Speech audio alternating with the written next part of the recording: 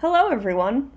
Hello, and welcome to a special celebration beginning to an episode of Two Girls Watch TV. Yeah, we wanted to hop on here very quickly before this episode started to say thank you, thank you, thank you. This week has been amazing for a lot of reasons, but you guys are absolutely fantastic. We love you with all of our hearts, and we have officially hit 1,000 listens. For so long, Danielle and I looked, and it was like 901, 999, 999 and a half. We scraped for those listens. I really feel like we hustled for those. I might have been 900 of our listens, but there were still 100 more listens that I didn't do. Anyways, we just want to say thank you all so much to our loyal listeners. You guys are the reason we hit 1,000, and thank you so much for wow, I can't speak. And thank you so much for supporting us on this whole journey. Thank you. Two girls. I'm Stina. I'm Danielle. We want to focus on television and movies in particular. Yes. Disclaimer that we are in no way film experts. A deep, dive. Be quiet. Whoa. I'm yelling. Back me up on this one. Hey, you're listening to Two Girls Watch TV. So, I'm going to drink my G Fuel, not sponsored, and my eyes explode a little bit. Is it like a pre-workout? No, it's just people who play Fortnite. Oh my god. Yeah. They just I don't know, they drink this. Dave doesn't really play Fortnite, I don't think. He's like a gamer that thinks video games are beneath him, some of them. But he's like a very sophisticated gamer is what I think of when he talks about video games. Mm-hmm. But I think he heard about this from some sort of conference or YouTube, I don't know. And so he was like, hey, I bought this stuff. Try it. And I took a sip of it, and my eyes went, whoo! He's an advertiser's dream if he just heard about it and then immediately bought it. I think he looked into it, and he was like, is this going to kill me immediately? No. Okay, buying. Add to cart. So he does that from time to time. And he bought this pink lemonade, and he was like, I don't really like it, so I took it. And now, occasionally when I want to switch off of coffee, which really doesn't happen that often, or if the coffee's not working to keep me awake, which happens, oh my God, which happens more than you think that it would, I switch to this stuff. Gotcha. So I'm nice and awake as we become secret agents. Secret Agent Man. What is that from? A song. Is it from Austin Powers? I don't know. Okay. Anyways, today we are discussing... Well, first of all, hello everyone and welcome back to Two Girls Watch TV. Hello! Today we are talking about The Spy. The Spy. You can't say it any other way. No, that's it. We're gonna tell someone. I watched The Spy. They're going to be like, oh, what does he do? Spy on people? Oh, so unpredictable. So you have to, if you catch them off guard and you go, so Saturday I binge watched The Spy. They're going to be like, ooh, what is that? I want to watch that. More. Tell me more about this spy. I've lost my mind. It's okay. Haven't we all? So, if you want to watch The Spy, it's on Netflix, and it's 6 episodes, and it's a mini-series. So, beginning and end happen all at once. Yes. No second season to this show. Well, it can't happen. No, and we'll get into why on The Spy. The Spy! Have we killed that joke yet? I don't know. Let's see how long this episode ends up being. Okay, so this has a single nomination. Sacha Baron Cohen was nominated at the Golden Globes for Best Actor in a Limited Series. Yes, he was very good. So, based on a true story, we watch as Ellie Cohen becomes Kamal Amin Tabeth. I always say it wrong. a Syrian who eventually becomes a right-hand man to the president. You can call him Icarus for short. Just a moment. Wait a minute, Siri. I didn't say Siri. That happens to me all the time. She was like, just a moment. I didn't say it. I always say, are you serious? And my phone lights up. Yeah, I've said seriously. They're always listening to us. It's scary. They're spies. Okay. Cohen takes on the character of a wealthy businessman in order to provide Israel with battle intel from their feud with Syria. A person with a lot to lose, Cohen risks everything playing the role of Mr. Thabit. The things he valued melt through his grasp: his wife, the birth of his 2 children, his job, his family's happiness, and eventually his life. If curiosity kills the cat, then eagerness hangs the man. Cohen was a dedicated man to his country, but it seems as though Mr. Thabit pushed him to fly a little too close to the sun. So let's get into our characters. Our main character, as Christina said, is Ellie Cohen, a.k.a. Kamel Thabit, played by Sacha Baron Cohen. A very different role for Sacha Baron Cohen, who we just know as Borat. And this is, if you're thinking Borat, this is not a comedy. This is a very serious role for him. You have Borat, you have Bruno, you have the dictator. I don't know if you know this, but he's King Julian in Madagascar. Oh, I did not know that. And then he also had the... on HBO. The Ali G show? Yeah. Yeah. So this is his move away from comedy. Ellie Cohen is a middle-class man living in Tel Aviv.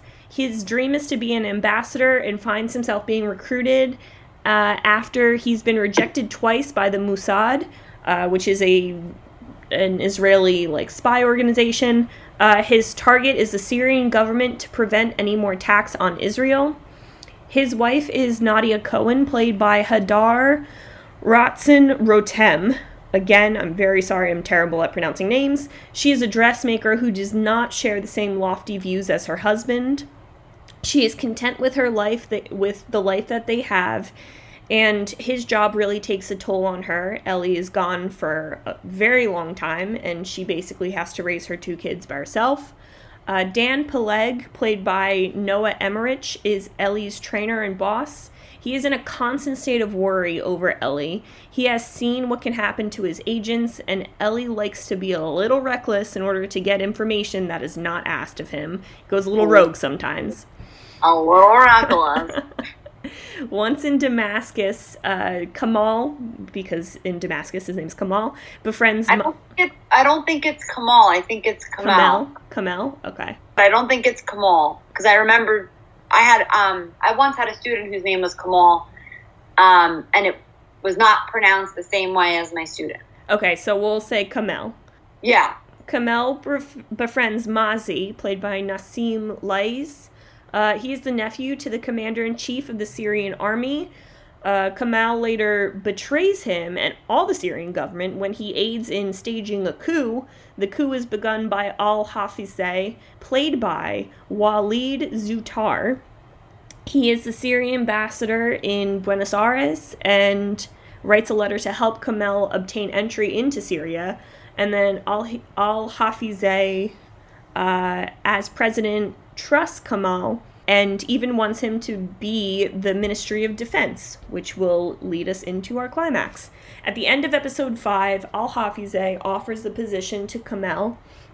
This is right before he is scheduled to return to Tel Aviv, and as in the Kamal world, he's going on a business trip.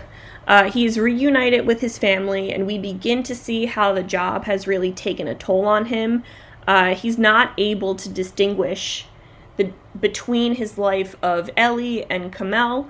Nadia, who has been super suspicious of her husband's actual job and Dan as a boss, she sees the change in her husband and asks Ellie not to return.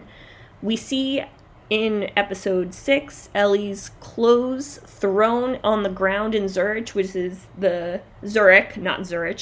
which is the midway point where he goes from being in Tel Aviv to being in Damascus, and he always hangs up his clothes really properly. They're thrown on the ground. This is when we know that he's choosing to be Kamal over Ellie.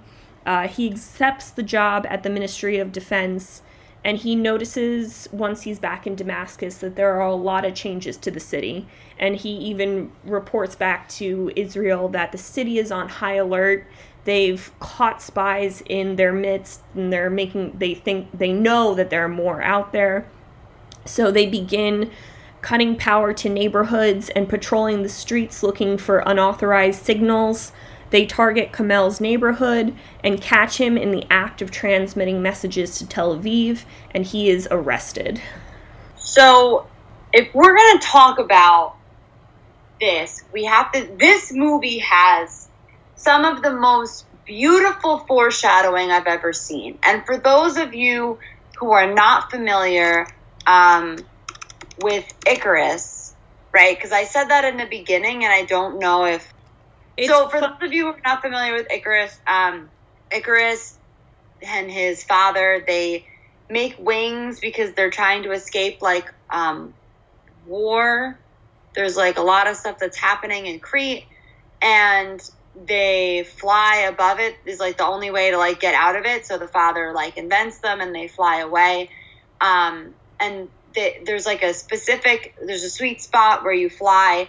You can't fly too close to the water, otherwise you'll drown. You can't fly too high, otherwise you will melt because the wax from the wings will melt. Yeah. And die. So Icarus gets daring. He flies towards the sun. The wings melt, and he ends up dying. Mm-hmm. So if a person has Icarus tendencies, or you've heard the saying, that person flew too close to the sun, it's because they might have taken things a little bit too far. And this is shown from the beginning, because the beginning is the first piece of foreshadowing we have with present day for the movie, which is actually 1965. Mm-hmm. And the character is imprisoned, and he's writing a letter, and he's trying to figure out what his name is, and he forgot who he was. And we see a moth flying by a light, and the moth flies into the light and dies and lands right on the paper. So immediately, as soon as I saw that, I was like, flying too close to the sun. Immediately, I knew right away. So then we go through, and there's a lot of different things as to where we get hints of this, right? So in the beginning, when he gets pictures as an agent, he does more than what was needed. He technically went against a command. When his trainer, Noah Emmerich, speaks to his secretary about the last man who he trained as a spy, was brutally killed and dragged out by on a motorcycle alive, and he was like hogtied. And he feels responsible for his death. He was killed because he was too eager. He did too much stuff. Instead of just doing what he was told and like laying back and chilling out, he went above and beyond, and it ended up costing him his life. When he disobeys direct orders and makes his own decisions on multiple occasions. And, of course, I wrote SOS, but I meant Morse code. When he's using Morse code and correspondence at the end, which the first time he escapes it, the second time they're able to track the signal. And he is told specifically to stay silent.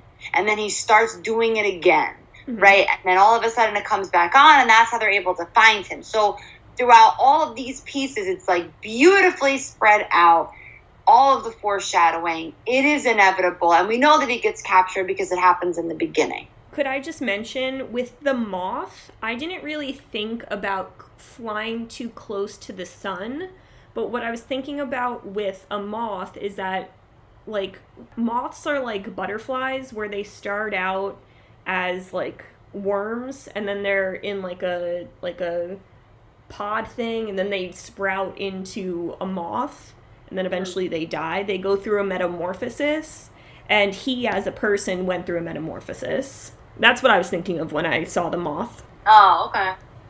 Yeah, I definitely took it that the fact that he was too eager. And I don't know if it was because he just really wanted to do a good job, or if his character of Mr. Thabeth made it so that he just became an overly confident person and took it too far. Yeah, and I think that also shows when he does go back, like, he is living in luxury, and, like, he is posing as someone of an upper class who has a lot of money, who throws it around a lot, and then when he goes back to his real life, he's not that. So it's hard for him to disassociate the two people. Well, also because he was there for an extended amount of time. Yeah. And they kind of mention the fact that, so that's another piece of foreshadowing where they kind of say, like, we've had him over there for too long. He's been over there for like 11 months. So you're pretending to be a person. And I think this is what happens with a lot of method actors too. You're pretending to be a person for so long that sometimes you forget who you are. Yeah. And as we know, that happens at the beginning and the end when he's trying to sign that letter. But so you said that he was captured. He was tortured, you can tell, because all of his fingernails are bloody. So we're assuming that they ripped off all of his fingernails to try to get information from him. And then everybody that was involved with him was captured and brutally tortured. And then we see this long walk to his public hanging where he's put into a vehicle, driven down the street. He's spat on, he's cursed at. Long live Syria is what's said as he walks. He finally gets to the top. They go through the whole hanging process. Mm-hmm. Kind of thing. He denies the right to the face covering, and we don't watch him struggle, so you don't have to watch the person get hung, which is not a good sight to see. No. But you watch the reactions of other people, and bright memories flash by. So we're assuming that this might be like as he's dying, he's seeing these things. I'm assuming. And then there's the final words on the screen after this happens. So, in May 18th, 1965, Cohen was publicly hanged in Marja, I don't know if I'm saying that right, square in Damascus. His body stayed on display for 6 hours. Gross. 2 years after his death during the Six-Day War, the eucalyptus trees Eli planted above the Syrian bunkers were used as targeting markers by Israeli military. The Golan Heights were taken in 2 days. Cohen's body was never returned to Israel. Even today, more than 54 years after his death, the Syrians refused to return his remains to Eli's family. Nadia never remarried. To this day, Nadia Cohen is spearheading the campaign to return Eli's body back to Israel. Mm-hmm. The movie completely ended in full circle as we watch a new spy go through his training. So I do want to also say, before we start to go into the bits, I did a little bit of research, and I'm pretty sure this book is based off of I'm pretty sure this series is based off of the book Our Man in Damascus. It is. They mentioned that in the beginning. Yeah, I don't remember that in the beginning, but when I was looking through things, I was like, oh, let's not forget again that we did a movie and we did another as a book. No, I think they mentioned that in like the credits, and I also noticed that in the opening credits that Sacha Baron Cohen is actually a producer on the show. Oh, I didn't see that either. Mm-hmm. Okay. You gotta pay attention to the credits. Gotta pay attention. My dad always, whenever we watched a movie, would make us watch all of the credits. That's like, did you ever see the Simpsons movie that came out a long time ago? Oh yeah, Spider Pig does whatever a Spider Pig does. This has nothing to do with the spy, this spy. But at the end of that movie, they're sitting there and they're like, Dad, can we go home now? And he's like, no, these people did a lot of work. We have to watch all their names scroll really fast on the screen. Hey, there's nothing wrong with watching the credits. And also, if you have watched any of the Marvel movies, it's very important to watch all the credits because there are post-credit scenes that will help you for the next movie. Also, Pirates of the Caribbean did that a lot as well. So always watch your credits. Watch your credits and wash your hands. The fun will never stop. The fun will never stop. So IMDb gave it a 7.9 out of 10. Rotten Tomatoes, the critics gave it an 86% and the audience gave it an 84%. I thought that this was really good, to be honest. I thought it was too as well. The one review I found was a 9 out of 10 and it's titled Fantastic Series. Great story, and it is absolutely true. Actors are superb. Sacha Baron Cohen, unbelievably good and not in a comedy. Watched it in one sitting. So I chose this review for mainly 2 reasons. I think this is the first time I've seen him not in a comedy. And I love all of his comedies, but I also read an article where he kind of talked about that a lot of the stuff that he did was absolutely exhausting. So he's going into this role, and a lot of comedians or comedy actors go into, and drama actors try to do comedies and comedy. Going outside of your genre, I feel like, is not an easy feat because people can be really criticizing. It's like, who the hell is this person coming into our genre? What are you doing in our genre? Hey, right? Exactly. So like people can be mean, and that's how all people sound in my head now. So I thought he did a great job. And I also watched this in one sitting. I woke up at 9:30 on Saturday, and I watched the whole thing. I took a little bit of time to watch it, but I do agree. I feel like people will typecast you, especially the type of humor that he does. And because his character, like, he could easily make a spoof, like, he could make a spy comedy, and he could make this character a spoof so easily. We've seen spy movies become comedies. Austin Powers. But I think you'd have to call it as a spoof. It doesn't have the same effect. So, but no, I agree that he did a very good job, and nothing about this character was funny.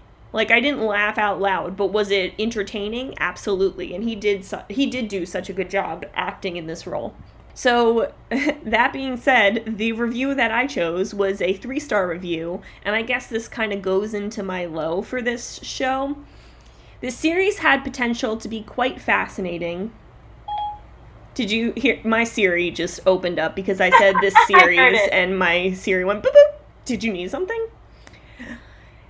Let me restart. The series had potential to be quite fascinating, but too many times logic was missing from the behavior of the characters. It felt like a twist happened out of the blue, even when looking backwards, did not make sense. The last episode was actually the most compelling, certainly not as good as Homeland, which was done by the same people. Which, I've never watched Homeland. My parents love Homeland. But one of the things that really annoyed me about this show was that Ellie puts himself in a situation, and it's like his, like, backed up against the wall, and then it just is a hard cut to something else, and we don't see how he got out of that situation. Yeah?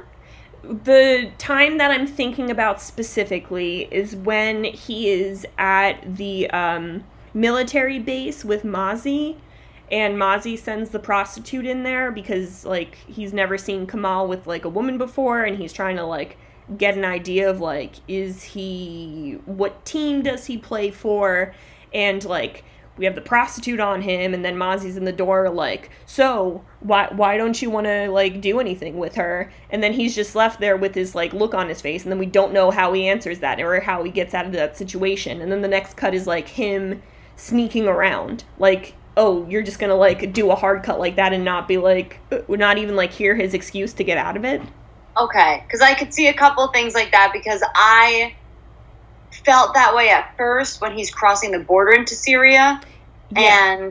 But they tell you, because I'm assuming that what he told his friend, the driver that he just became friends with, I have a lot of, like, very explicit pornographic photos in my luggage because I'm a lonely man or whatever.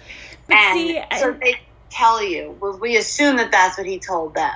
But see, in that moment, he actually explains it. Yeah, but it's not every time. Not every time. So we just are left to assume that he is very good at getting out of situations and can think on his feet. But I would have liked more of an explanation in that instance. And there was another instance, too, that I'm forgetting. But that may be, like, one of my lows. Okay. I could see that. Because I remember thinking that it was very creative the way that they explained that situation at the border. Mm-hmm. I think the show would have, like, absolutely blown out of the water if it did that for every single time that he's put in that situation. But that's not Sacha Baron Cohen's fault. I mean, that's writer's thing. Yeah. Yeah. I think that his acting overall was very good. I do agree. I definitely do agree. Can I tell you my one other low? Is that okay? Sure. Okay. My one other low It was probably in the same episode because they're at the military base again. Because he's sneaking around, he jumps on the back of a truck, and he is at, like, a construction site. And he's sneaking around, and then he is running wide open space, and all of these soldiers start chasing him. But it isn't until they get to the woods that they start shooting at him. He's in a wide open space. Why wouldn't they shoot at him until he's in the woods? And A, why is he running around in the open space anyway? So much of that chase scene gave me A, so much agita, and B, I was just like, this is very unrealistic. When I saw that scene, I thought that they created a character that was invincible. Yeah. You know, because he's running, and it was like Superman. Like, you can't shoot Superman with bullets, right? Yeah. So they didn't shoot at him, they shot at him, and then they never got him, and then he just, like, turned into the Invisible Man and, like, ducked down, and then made it back into his room right before they knocked and told everybody to stay put.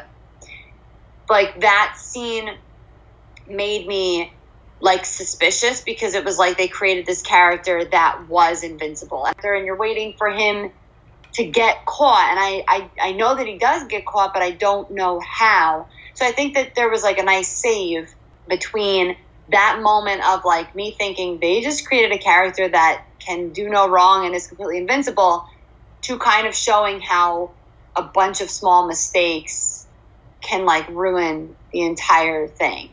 Yeah. Some guy can stand in the middle of the road with a truck flashing its, like, headlights on them, and they just don't see him whatsoever. Yeah, but from there, I think they did the mistakes that he did make. I think that they were displayed, like, clearly, and, like, it was obvious, and it was stupid, and you're asking yourself, like, what are you doing? Like, why are you doing this kind of thing? Yeah, definitely. My high was, like, the one moment of comic relief when he's buying all of the chairs and the vases because they want the newspaper, and they say that the newspaper is more valuable than the vases. So they're, like, cracking open the vases, like, looking for more clues and information. And the wife is, like, watching them, and she's, like, shaking as they, like, crack open every vase. And she takes one, and she's like, she watches him smash it open, her husband, and then she's like, this one's mine. And she takes the vase and she puts it on the countertop because she doesn't want to watch him break through all these beautiful vases. That was very funny. Are those two a couple? That's the couple in Zurich.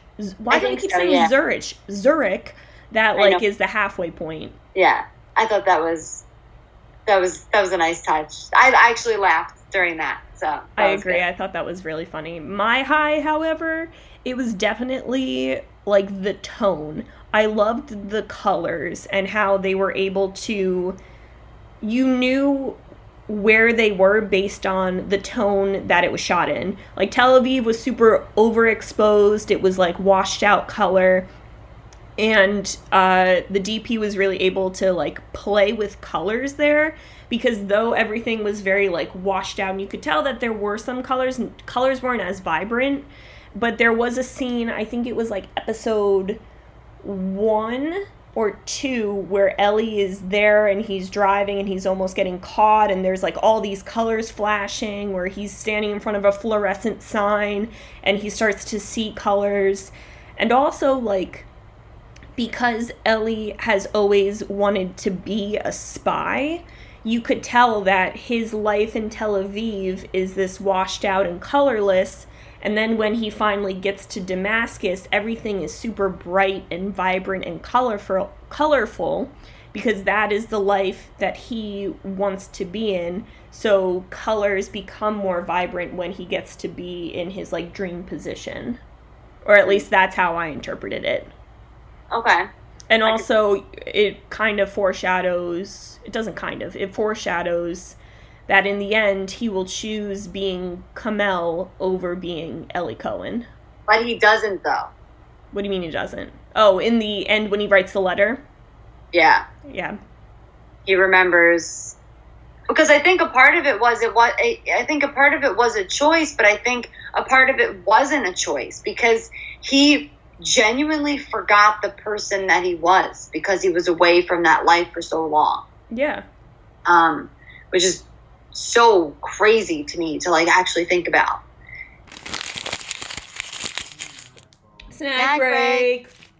As far as snack break goes, I mainly just had coffee. Yeah.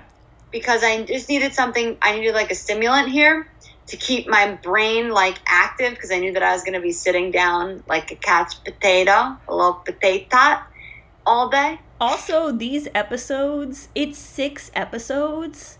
They are jam-packed with information. Each episode is like a long period of time, and then you're like, wow, so much happened. Like, how is this episode not over yet? For me, there's nice symbolism with bread and butter, because in the beginning, like, Ellie and his wife would have a late night stack of bread and butter, and then we see as the, like, episodes continue, like, they're eating bread and butter separately, and then towards those shots of them together. Mm-hmm. Yes. Oh, ooh, I forgot one more high. Can I say one more high? Yes. Okay, one of my favorite scenes was when there's the football game, and Ellie is in Damascus, and he doesn't know it, but he's actually sending Morse code to his brother, and they're both watching the same football game, and they're both cheering for Israel in this football game, and it's like funny that they're like more like beep beep beep beep beep beep back and forth, like, oh my god, these people need to get it together. Well, it was funny because you get the shot of that, and then you get the shot of all of the Syrians in the room. Same level of emotion, just very different emotion. Exactly. So, as far as expectation versus reality, we kind of talked, this was like the only thing that we really talked about ahead of time, but, you know, you had started this series before me and had said, you know, there's a lot of, like, history and there's a lot of information, and I was like, yeah. I'm just going to watch it all in one day. Of course.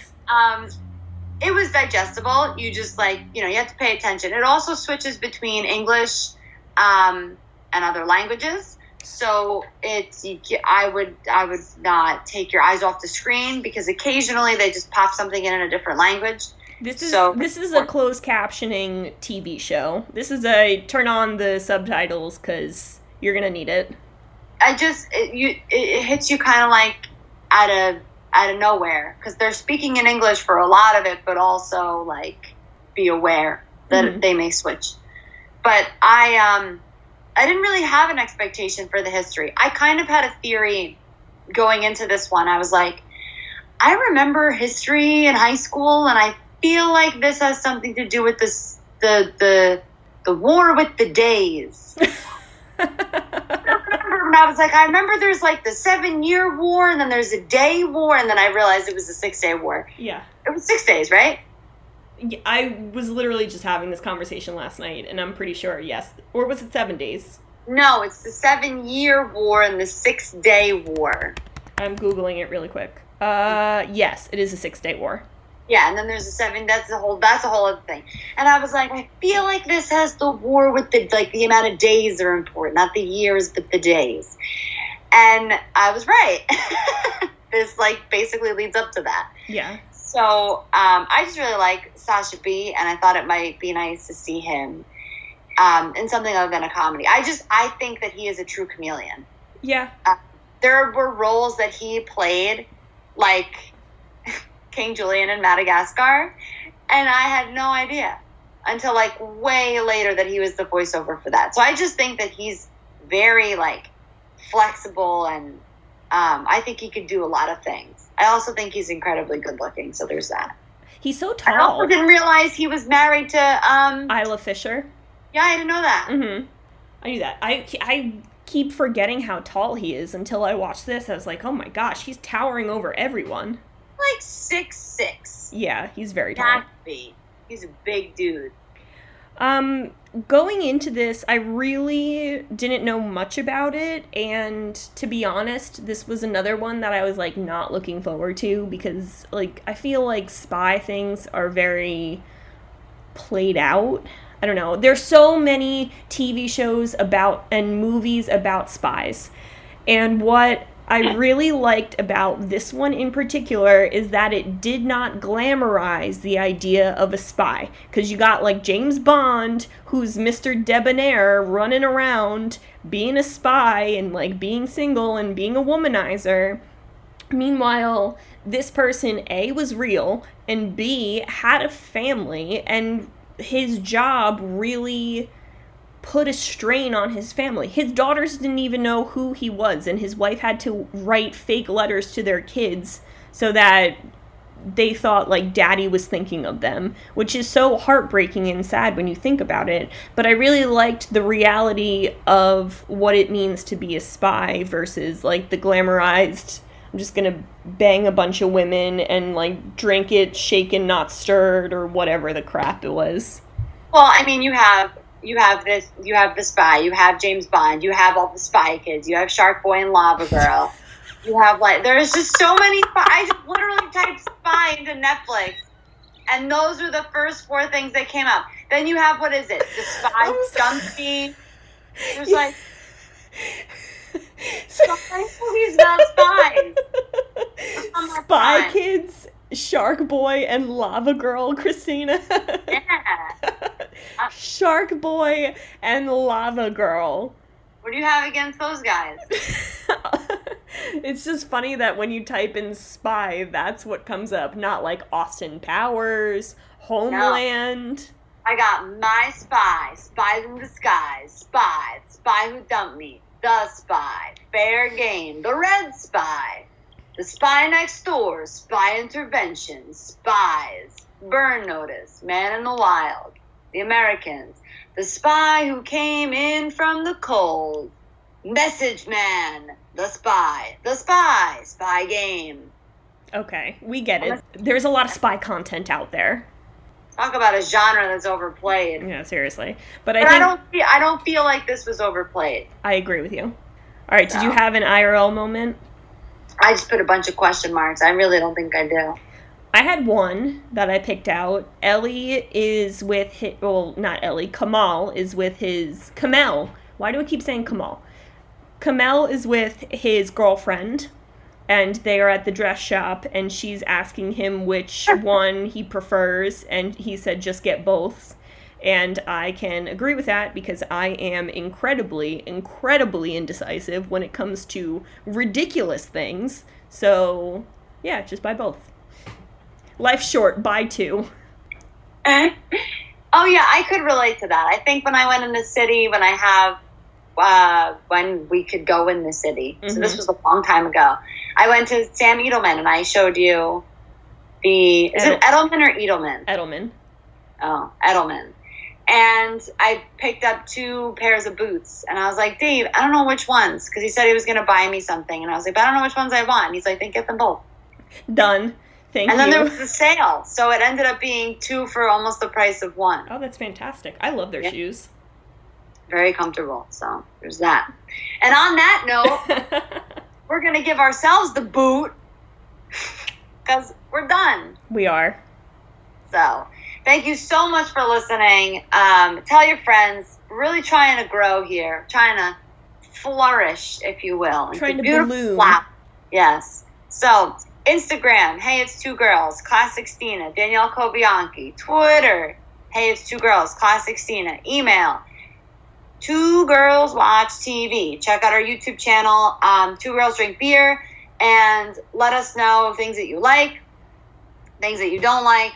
It would be super awesome if people who are listening watch the YouTube video and just left us a comment, even if you were like, cool, because we'll respond to the comments, and the more comments we have and the more likes we have, kind of messes with the algorithm and gets more people to like want to watch us. So we would really appreciate that if you could do that and rate and review the podcast, or just like pick one of those things. Be like, hey, 2 girls, you're asking for too much. So pick one of those things, and it would be super wonderfully wonderful. And on that note, everyone enjoy the rest of your weekend. Doodles. Bye.